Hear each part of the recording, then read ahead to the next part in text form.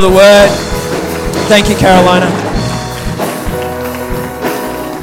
Hey, good morning. Why don't you stay standing? Stay standing.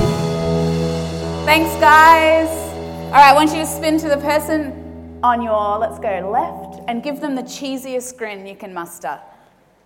Come on, big cheesy grins. Big cheesy grins. I'm talking about joy this morning. Come on, let's give them a big cheesy grin. Turn to the other person. I saw that person snob you. Go the other side. Give them a cheesy grin. All right, grab a seat. You're looking awesome this morning. Well, we're coming into a new theme, being July, and the theme for July is counterculture. Everyone say counterculture. Counterculture. Countercultural, being in the world but not really of the world. Being in the world but not really of the world. Different. Being countercultural. When the world does one thing, usually the word of God is completely the opposite. Last year when we did this theme, we called it the upside down kingdom. That the things of God are just seem to be upside down, back to front, inside out. But actually, that those principles work. And like Sam was saying, you know, we ascribe to the principles of heaven, and somehow our lives are blessed. And so we're talking about being countercultural, and there's this passage of scripture that's been floating around my world in recent weeks. And just this week, as I was preparing for this morning's message, it all settled. You know, when the dust settles and everything makes sense. If you've got your Bibles, I'd love for you to turn to Isaiah 61. And I want to read the first 3 verses. It says, "The Spirit of the Lord God is upon me, because the Lord has anointed me to preach good tidings to the poor. He has sent me to heal the brokenhearted, to proclaim liberty to the captives, and the opening of prison doors to those who are bound." Verse 2, "To proclaim the acceptable year of the Lord, and the day of vengeance of our God, to comfort all who mourn, to console those who mourn in Zion, to give them beauty for ashes, the oil of joy for mourning, and the garment of praise for a spirit of heaviness, that they may be called trees of righteousness, the planting of the Lord, that he may be glorified." And I want to camp today around verse 3. To comfort, to provide for those who grieve in Zion, to bestow on them a crown of beauty instead of ashes, joy instead of mourning, garment of praise instead of a spirit of despair. Talk about countercultural. Countercultural. I want to talk about the character of Jesus. Jesus, who is the giver of joy. And that he turns bitter things into sweet. That he turns mourning into happiness. That he turns mourning into dancing. That he replaces a spirit of despair for a garment of praise. I mean, how countercultural is that? Scholars tell us that when you look at that, he actually dresses us in party attire right in the midst of our grief. So in the midst of our grieving, he puts a crown on our head, he anoints our faces with oil, and he puts on a garment of praise. He replaces our grief and our sorrow and dresses us for celebration. In the midst of sorrow, in the midst of grief, In ancient Hebrew times, when someone was grieving, they would put ash on their heads, in their hair, and on their face. And he's saying, where there once was ash in your grieving, I'm going to put a crown there instead. And I'm going to anoint your face with oil, your face that was just now stained with tears. And that spirit of despair that you're wearing like a cloak, I'm going to replace that with a garment of praise. He flips our sorrow. He transforms our sorrow, and he dresses us to party. And what's important for us to learn as I set this up for you is that the prophet Isaiah, who wrote this, wrote it 700 years before it actually took place. The prophet Isaiah wrote his book and his prophecies 700 years before the birth and life of Jesus. And so he wrote about all the events that were going to happen. He prophesied Jesus' birth. He prophesied the circumstances and the details surrounding Jesus' birth and his life and his death and his resurrection. 700 years later, particularly in the New Testament, particularly in the four Gospels, Matthew, Mark, Luke, and John, where these four men write about the life of Jesus and his death and his resurrection, we see in Luke chapter 4, Jesus stand up for the first time and make a public declaration. And what's the first thing he says in ministry? He opens up Isaiah 61 and he says, "The Spirit of the Lord is upon me," and he recites the prophecy. Then he sits down and everyone's like gobsmacked, and he sits down. Luke 4 verse 21. Verse 20, he rolls up the scroll, gives it back to the attendant, and sat down. The eyes of everyone in the synagogue were fastened on him, and he said, "Today, Scripture is being fulfilled in your hearing." And the reason this is important is because we have one word, but two different scenarios. We have a prophetic word, and then we have the embodiment of the word, and they're 700 years apart. And why that's important is because in order for you, firstly, to receive joy instead of mourning, is you have to understand that Jesus is the giver of joy. You have to understand he is your liberator. You have to understand that until you meet Jesus, you are captive. You are a prisoner. Prisoner to what? Prisoner to the conditions of the earth. Prisoner to yourself.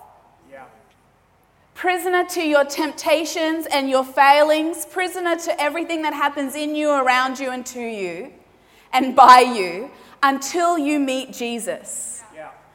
And you know what? Joy comes when you realize that a liberator has come. Until then, you can live a partial joy.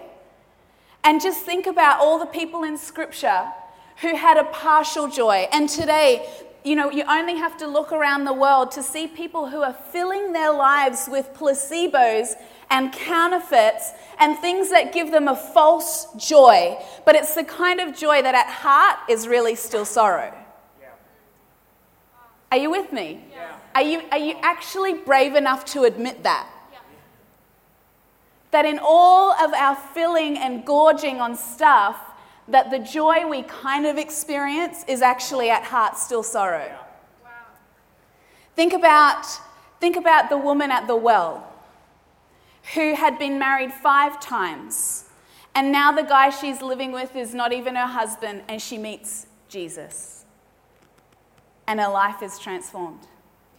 Think about the rich young ruler who had everything and ticked every religious box, and he met Jesus and he walked away discouraged because he wasn't willing to really encounter Jesus fully. Think about the woman with the past, with the sinful past, the reputation that everyone knew, and she comes into the presence of Jesus and is overwhelmed with thankfulness and gives her most prized offering, perfume worth a year's wages, and pours it out over Jesus. Think about Nicodemus. Was it Nicodemus? Nicodemus, the tax collector, who had spent his life ripping people off. And he meets Jesus, and he's like, "I'm going to repay everyone I've ripped off. In fact, I'm going to repay them 4-fold." All these people who had filled their lives with partial joy, false joy, in accumulating stuff, and the world still does it. And at the heart is still sorrow until they met Jesus. And that's where the source of our joy comes from. Because it's only when you realize you've been set free that you're thankful for your liberator. Until then, there's no need for a liberator. Until then, there's no need for Jesus in your life. And we do meet people, don't we, who aren't ready to admit that they're not truly in a place of joy.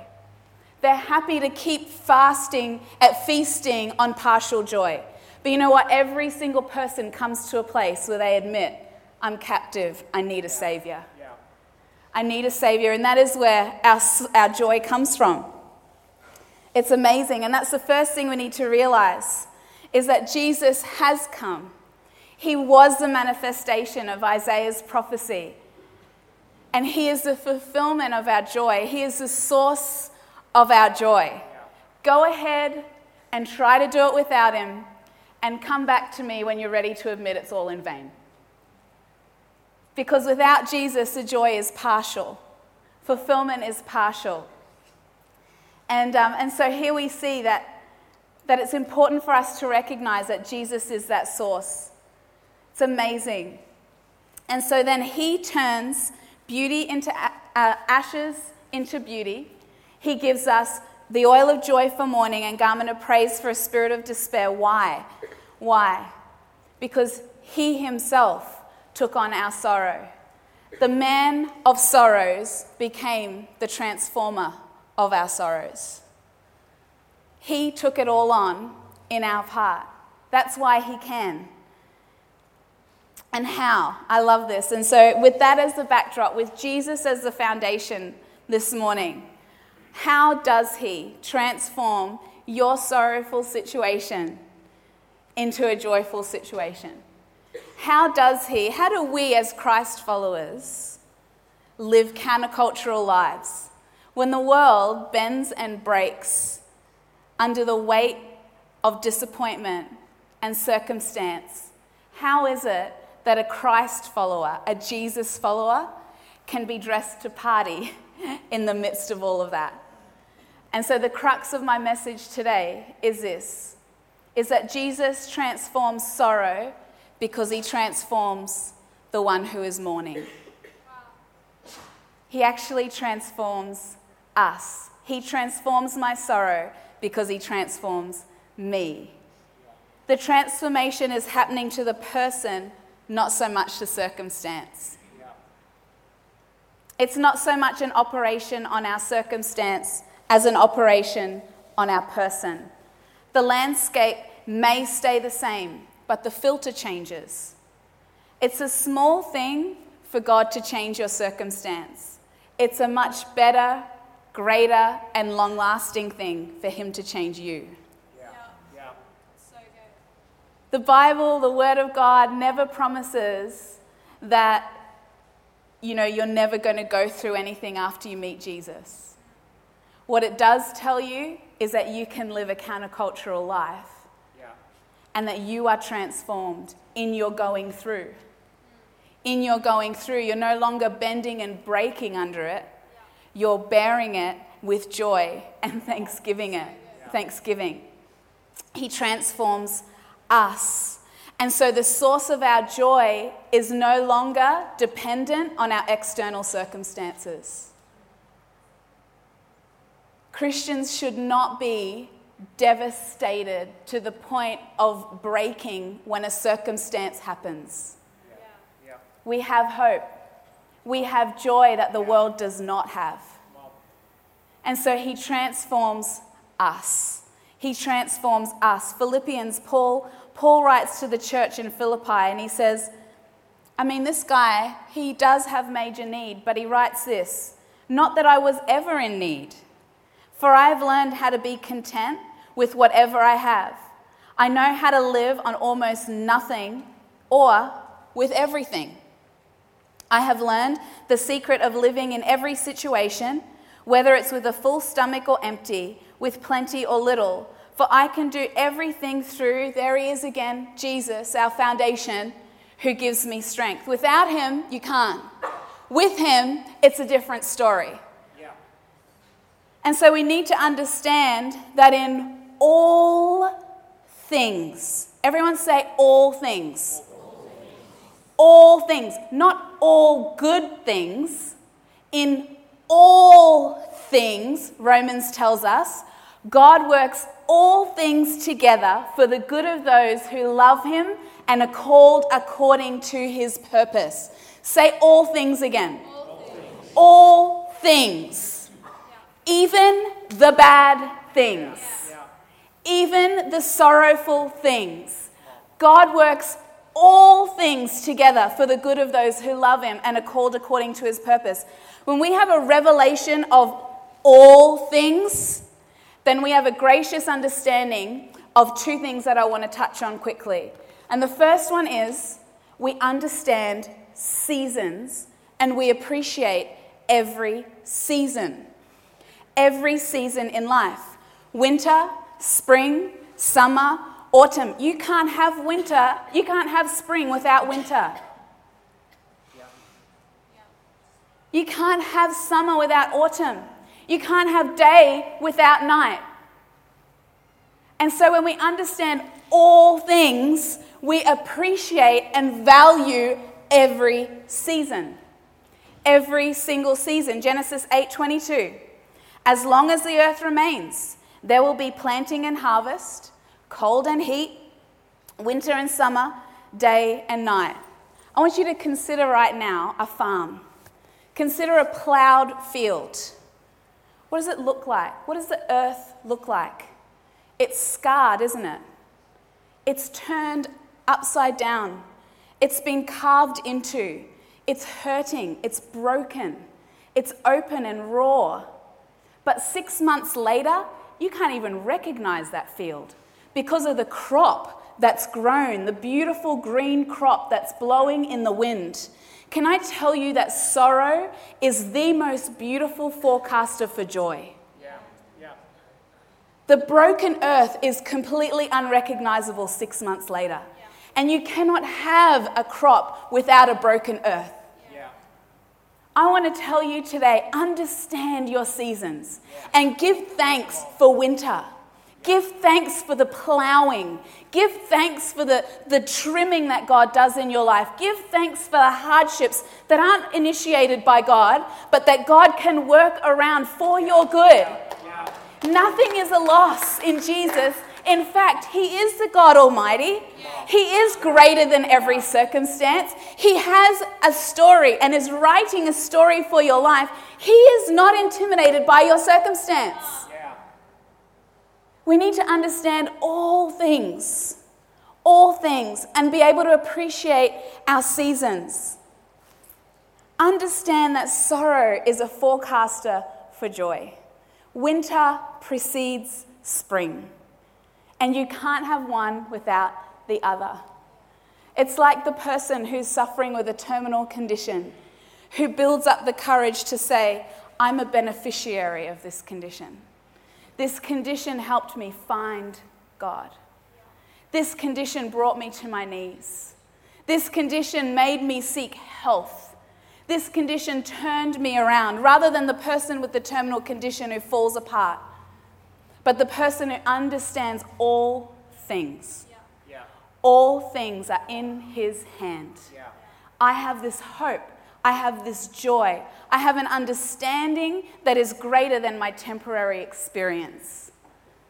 All things. When we know God works together for all things, we understand our seasons, we appreciate our seasons, and we smile through winter and we laugh at night. Yeah. Amen? Yeah.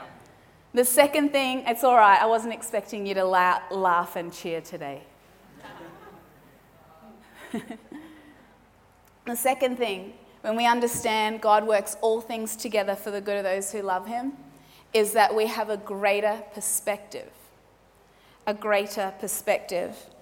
This circumstance you're in right now is just one moment in your whole lifespan. Have we got the little stick figure? What you're going through right now is just one blip in your lifespan. And sometimes you feel like you're partying, and other times you can barely stand up straight. But they're all just moments in the big picture. And then if we look even further than that, your whole lifespan is just a blip in eternity. You understand perspective. You know, as a leader, as a young leader, I used to get really discouraged when people I was discipling would walk away from God. And I would take it so personally. And I think, where did I fail them and what did I do wrong? And I can honestly say that I'm the sort of person that never does anything 99%. I'll always do everything 100%. If I give you my time, I will disciple you the very best that I can. And so I would take it personally as a young leader and go, why is that person turned away? Where did I go wrong? Until God gave me this perspective. What they're doing now is just one moment in an 80-year lifespan. And you've planted seeds. One day someone else might see the harvest of what you've sown. Understand the perspective of your circumstance. Whatever you're going through right now is not the end. It's one moment. It's one moment in your story. And you have a choice to make. It's like choosing whether you're going to use a magnifying glass or a set of binoculars. You choose in your life whether you're going to dwell on and investigate and major on every tiny little drama and dramatic detail going on in your life. I suggest that's a really stupid option.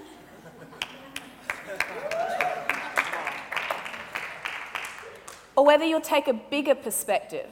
So good. I'm not really into the dramatic detail. God's into that. He's got that sorted. I want to see something bigger. Yeah. I want to see further. See further. I see you back there, Dan, looking good. Which one? Yeah. Which one? Which one? Please, honestly, I don't really have a gift towards counselling. If you come and sit with me with one of these, I'm very quickly going to shut you down. I can't stand this. Christians who are like, but she said this and he did that and it happened 100 years ago, but I still know every tiny stupid detail. I want to hang around people who are like this. I can see that. That's where I'm going. I can see that. And I can see it clearly and I can, you know what? I might be here right now, but that's where I'm going. Perspective. You choose which one you're going to look through. You choose which it's going to be. As Christians, the truth is, we have a hope that the world does not have. The world's only option is this. Because they can't see with this. But we can. The Word of God is full of promise. Promise is a set of binoculars. Truth is a set of binoculars. This is a lie.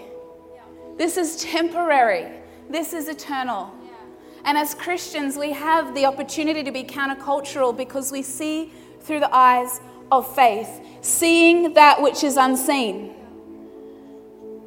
creating something out of nothing, seeing that which is unseen. This is the life of a Christian.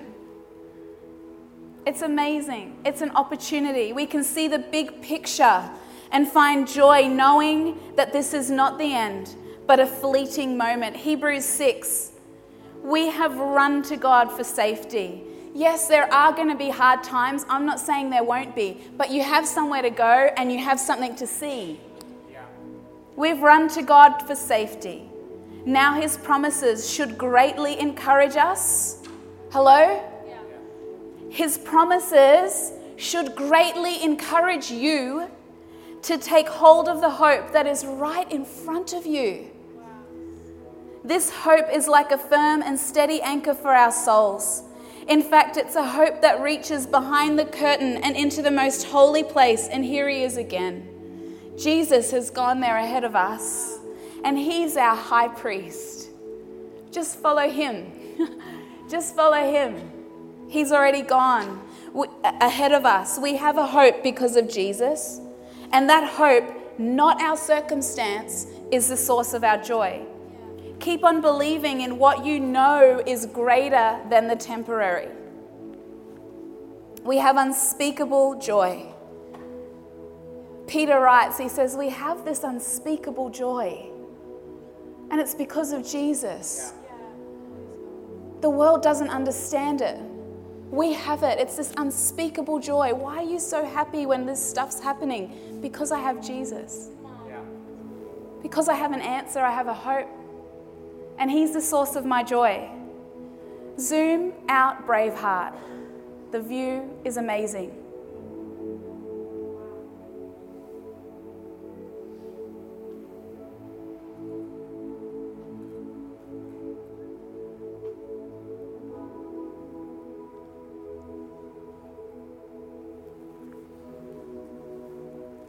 Are you just that little car on the motorway, totally consumed by everything that's happening in your little car? Tyler, my message is zoom out, Braveheart. Zoom out. The view is amazing. Zoom out. Time out. What does God see? What does God see in your circumstance? No. What does God see in your lifetime? What does God say about your children, about your health, about your finance, about the generations that will come after you? What does God say about your eternity? Zoom out. The view is amazing. If you know the story of Job,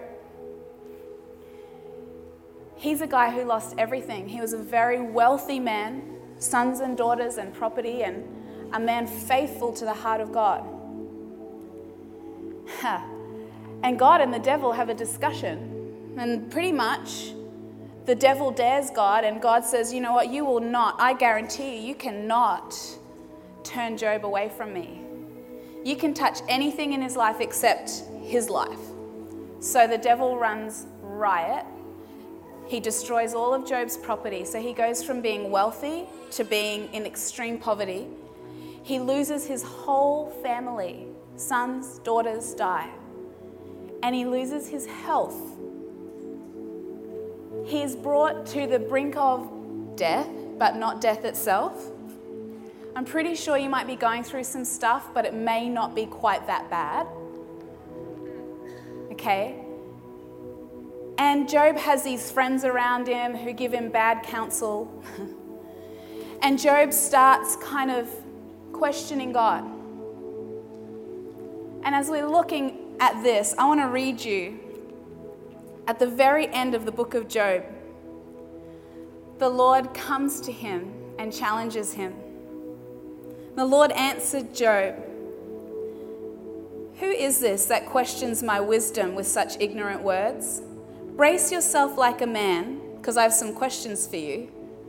If you've been complaining today, you have to answer them. Where were you when I laid the foundations of the earth? Tell me if you think you know so much. Who determined the earth's dimensions and stretched out its surveying line? Who supports its foundations and who laid the cornerstone of the earth? Who kept the sea in its boundaries when it burst forth from the womb and clothed it with clouds and wrapped it in thick darkness? For I locked behind barren gates, and I put it limited in its shores, and I said, this far and no further will you come. You and your proud waves must stop here. Have you ever commanded the morning to appear? Have you caused the dawn to rise? Have you made daylight spread to the ends of the earth and to bring to end the night's wickedness? Where does the light come from, Job? Where does the darkness go? Can you take each one to its home? Do you know how to get there? But of course, you know all this because you were there before it was all created. And so you're very experienced. Have you visited the storehouses of snow? Have you seen the storehouses of hail? Who creates the torrents of rain? Who laid out the path for lightning? And who makes the rain fall on barren land in a desert where no one lives? Does the rain have a father, and who gives birth to the dew? Who is the mother of ice? Who gives birth to the frost from the heavens? Can you direct the movements of the stars? Can you loosen the cords of Orion? Do you know the laws of the universe? Can you use them to regulate the earth? Can you shout to the clouds and make it rain? Can you make lightning appear and direct it as you send it out? Was it you who gave the horse its strength and clothed its neck with a mane? Is it your wisdom that makes the hawk soar and spread its wings towards the south?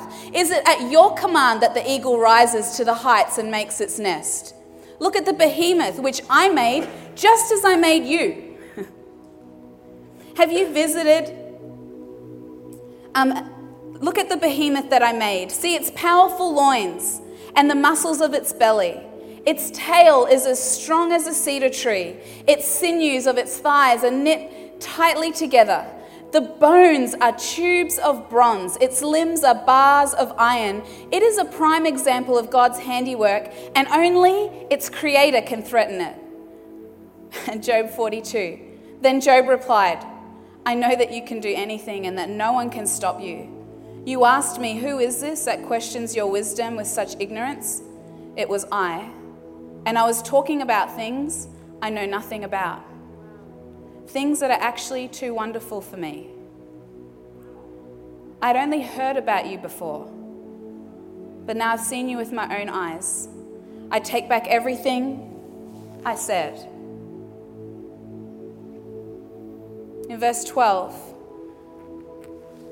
just before verse 12 of the last chapter of Job, God says, right, now that you understand who's boss, I want you to pray for your friends and bless your friends. And he does that.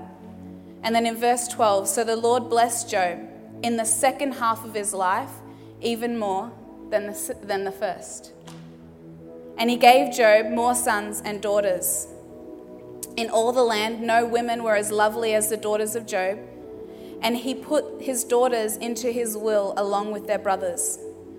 Job lived 140 years after that, seeing 4 generations of his children and grandchildren. Then he died, an old man who had lived a long and full life. Where were you, dear friend, when he created the earth? Have you been to the storehouses of snow? Do you know where darkness goes or how to take it there? Why are you complaining about your circumstance when it's all in his hand? Zoom out, Braveheart. Zoom out. Stop majoring on the minors and understand, okay, he loves me so much. He loves me so much that this too can be used by him for my good. Not can be, but will be. Will be. Because I have Jesus, I have this hope. In the book of Psalms, David is meditating on the greatness of God, and he says, who is man that you should be mindful of him? And the writer of Hebrews draws that to our attention, and he goes, remember when David wrote, who is man that you should be mindful of him? Hebrews 2 verse 7, you made us a little bit lower than angels for a while, and you have crowned us with glory and honor, and you have put everything under our power. God has put everything under our power and not left anything out of our power. But we still don't see it all under our power. What we do see is Jesus, who for a little while was also made lower than the angels. Why? Because of God's wonderful kindness. Jesus died for everyone. And now that Jesus has suffered and died, he is crowned with glory and honor. And everything belongs to God, and all things were created by his power. So God did the right thing when he made Jesus perfect by suffering, as Jesus led many of God's children to be saved and to share in his glory. Jesus and the people he makes holy all belong to the same family. That's why he isn't ashamed to call them brothers and sisters. The man of sorrow became the transformer of our sorrows. He loves us that much. And the final thing that I want to draw our attention to, in verse 3 of our core text in Isaiah 61, that Jesus will provide for those who grieve in Zion, beauty for ashes, oil for mourning, praise for despair. But it says there, for all who grieve in Zion. In Zion. In Zion. Too many people turn away from Zion when they go through hardship. We get tired, so we go on endless weekend holidays. We're no longer found in the very place where we're going to be sustained and filled. We get hurt, and so we turn our hearts away from the people of God, from the family of God. We turn away from our very source, where that strength is, because it says here, he will do this, he will turn sorrow into joy for the people who grieve in Zion.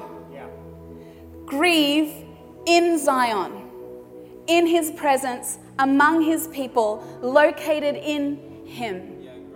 In him. Bring your grief into Zion.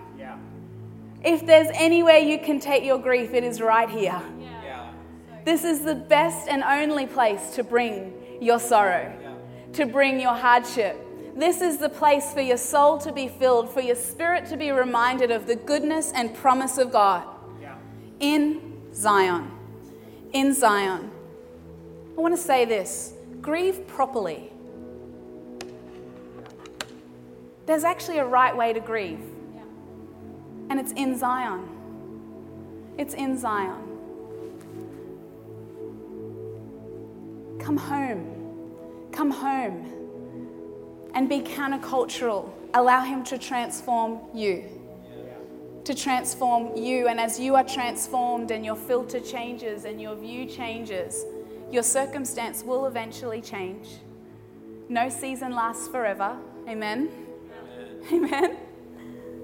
But you can do a lot of damage if you don't grieve properly. Why don't we bow our heads and close our eyes this morning? Father God, Lord, I just thank you. And I thank you for our source of joy, that it is you, Jesus. And we want to set our eyes on you, the author and finisher of our faith. Lord, that you did author our faith. There are many of us here this morning in a relationship with you. Lord, that there was one time where you authored that faith. Lord, and we want to be the ones who do the journey well. Lord, that you will also finish our faith and we will do the journey well in between. Father, I pray for any single person here this morning, Lord, who sees themselves in a circumstance where they're barely standing up straight. Father, that they will understand this is just but a fleeting moment in the story that you're writing. Father, that they will have the wisdom to understand that one day in hindsight, this moment will be a cause for revelation and breakthrough and joy and celebration. Father, that they would have the wisdom not to fall apart right now, Lord, but the wisdom and the faith, the joy that is anchored in you, the hope that is an anchor for our soul. Father, that in this moment, Lord, that they would turn their face to Zion, that they would grieve in Zion in this moment. They would understand that this is a season, that you work all things together for the good of those who love him and are called according to his purpose. Father, and the days of winter may not pass quickly enough, Lord Jesus, but that we will be diligent with winter. We will be diligent with the night. Father God, we will be diligent and joyful in every season, knowing that there is another season coming. Day is coming, and that we will be diligent with the night seasons. Lord, what is it that you want to teach us? There is not a single Christian that I've met, true Christian that I've met, who wouldn't say, it was in my heartbreak that I actually met Jesus in a greater extent. It was in my hurt that I saw his face, that he spoke to me, that he built me, that he made me like bronze and steel, and he encouraged me. It was in that moment that I saw him. When I was driven to my knees, I saw him. And I'm grateful for those moments in the dark, on my knees, where I see Jesus for who he truly is, the lover of my soul, endlessly good, always faithful and just. This morning, what is that circumstance? What is that circumstance in your life? I just feel really strongly, if you're bold enough this morning to say, I'm going to put down my magnifying glass, I'd love for you to actually stand to your feet boldly.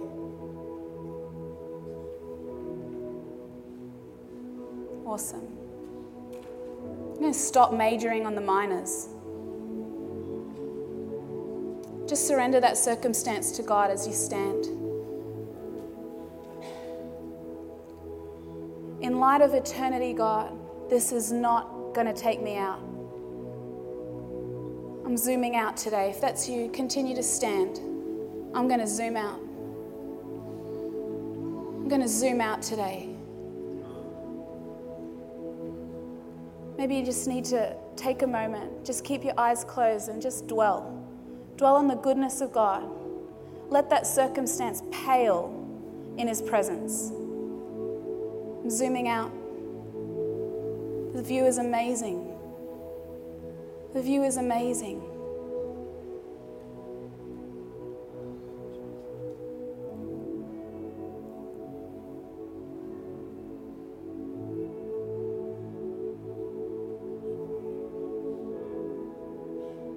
The Spirit of the Lord wants to put a crown of beauty where you once put ashes. He wants to anoint your face with oil where it was stained with tears. And He wants you to put on a garment of praise instead of the spirit of despair. Throw off that spirit of despair right now. A garment of praise. As you look down from zooming out and you see the circumstance, will you praise Him for the view? Will you praise Him for His faithfulness? This hope that we have in Jesus, who went in before us, made a way for us. Will you allow yourself to be transformed by His Spirit? Transformed. Thank you, Jesus, that your Spirit is here. Thank you that your Spirit is here. Father God, I thank you, Lord. Thank you that one day we will have hindsight and we will look back into this circumstance and thank you for it. Bless you for it. Bless you for the great things that you will do through it. The revelation that we will receive in it. Father, I pray that you would give us enlarged hearts. Hearts that see more, that can contain more, conceive more. Lord Jesus, Father, I pray against small thinking.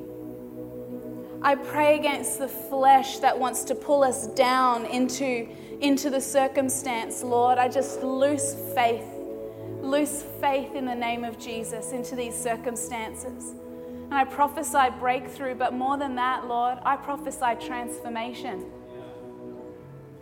Transformation, that we will be content with little and with much, because we can do all things through Christ who gives us strength. Where the world doesn't have Him, we have Him, and we thank you for that in Jesus' name. In Jesus' name. Why don't we all stand to our feet this morning? Lord God, Father, for every single person here this morning, and there may be people here who do not know you yet, Father God, who want to turn their faces towards Zion, Lord, who want to come home. Father, we thank you that you are welcoming them home with open arms. Your invitation goes out. Come home, brave heart. Come home, brave heart. Come home, I'm waiting for you. There is reprieve from your circumstance. You can be set free from the captivity of self. Come home, brave heart. Come home, brave heart. Turn your face towards Zion. Be found among His people and in His family. Set your heart towards Zion this morning. Let's just worship God for a moment. While we meditate on your goodness. Jesus, faithful and Yes, He is. Come on, speak it out. He never gives up. Your love is a flood. You're so good to us, Jesus. faithful and just. You never give up. Your love is a flood. You're so good to us, Jesus, faithful and just. You never give up. Your love is a flood. You're so good to us, Jesus, faithful and just. You never give up. Your love is a flood. You're so good to us, Jesus, faithful and just. You never give up. Your love is a flood. You're so good to us, Jesus, faithful and just. You never give up. Your love is a flood. You're so good to us. Thank you, Lord. My soul sings. My soul sings, holy is the Lord. Forever, come on. Yesterday, today, forevermore. And I will sing your praise. Jesus is your name. My soul sings, sovereign is the Lord. Eternally you are faithful, and loves are your days. Jesus is your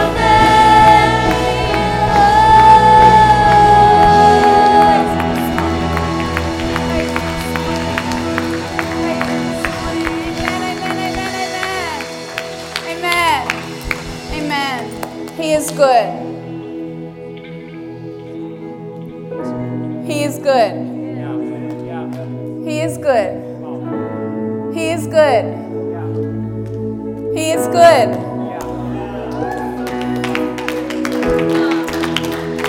He is good. Amen. Hang around long enough and you'll believe it. He is good. Endlessly good. Endlessly good. Hey, if you're here this morning and you want to take like another step in your walk with Jesus, maybe something stirred in you, and I may be speaking to someone who's heard this invitation 100 times, but today you know that you need to do something about it. Maybe you're hearing this for the first time. I want to tell you that you are home, that the heart of God is set towards you, and He has greatness for you. But in order to be countercultural, you need to change a few things. Amen? He loves you just the way you are. Don't get confused. I'm not saying you have to be perfect. It's like saying, I'm going to lose weight before I go to the gym. Just come to Jesus. But what I'm saying is don't do it alone. And make sure you're accountable in relationship. So we want to meet you. We want to give you that opportunity to make this awesome. And the way to do that is at the Yes Desk. Or just say hi to someone with a tag on. We want to give you a free coffee. We want to sit down with you. We want to answer your questions. We want to get you on this discipleship journey. Amen? Sorrow into joy. Mourning into dancing. Bitter into sweet. Amen? So if that's you, make sure you head out to the Yes Desk. Connect with someone. We're going to go out praising God because that's what you do when you have a thankful heart and you have a good perspective. Amen. And we want to see you again at 5 o'clock tonight. We love you, church. Have an awesome afternoon.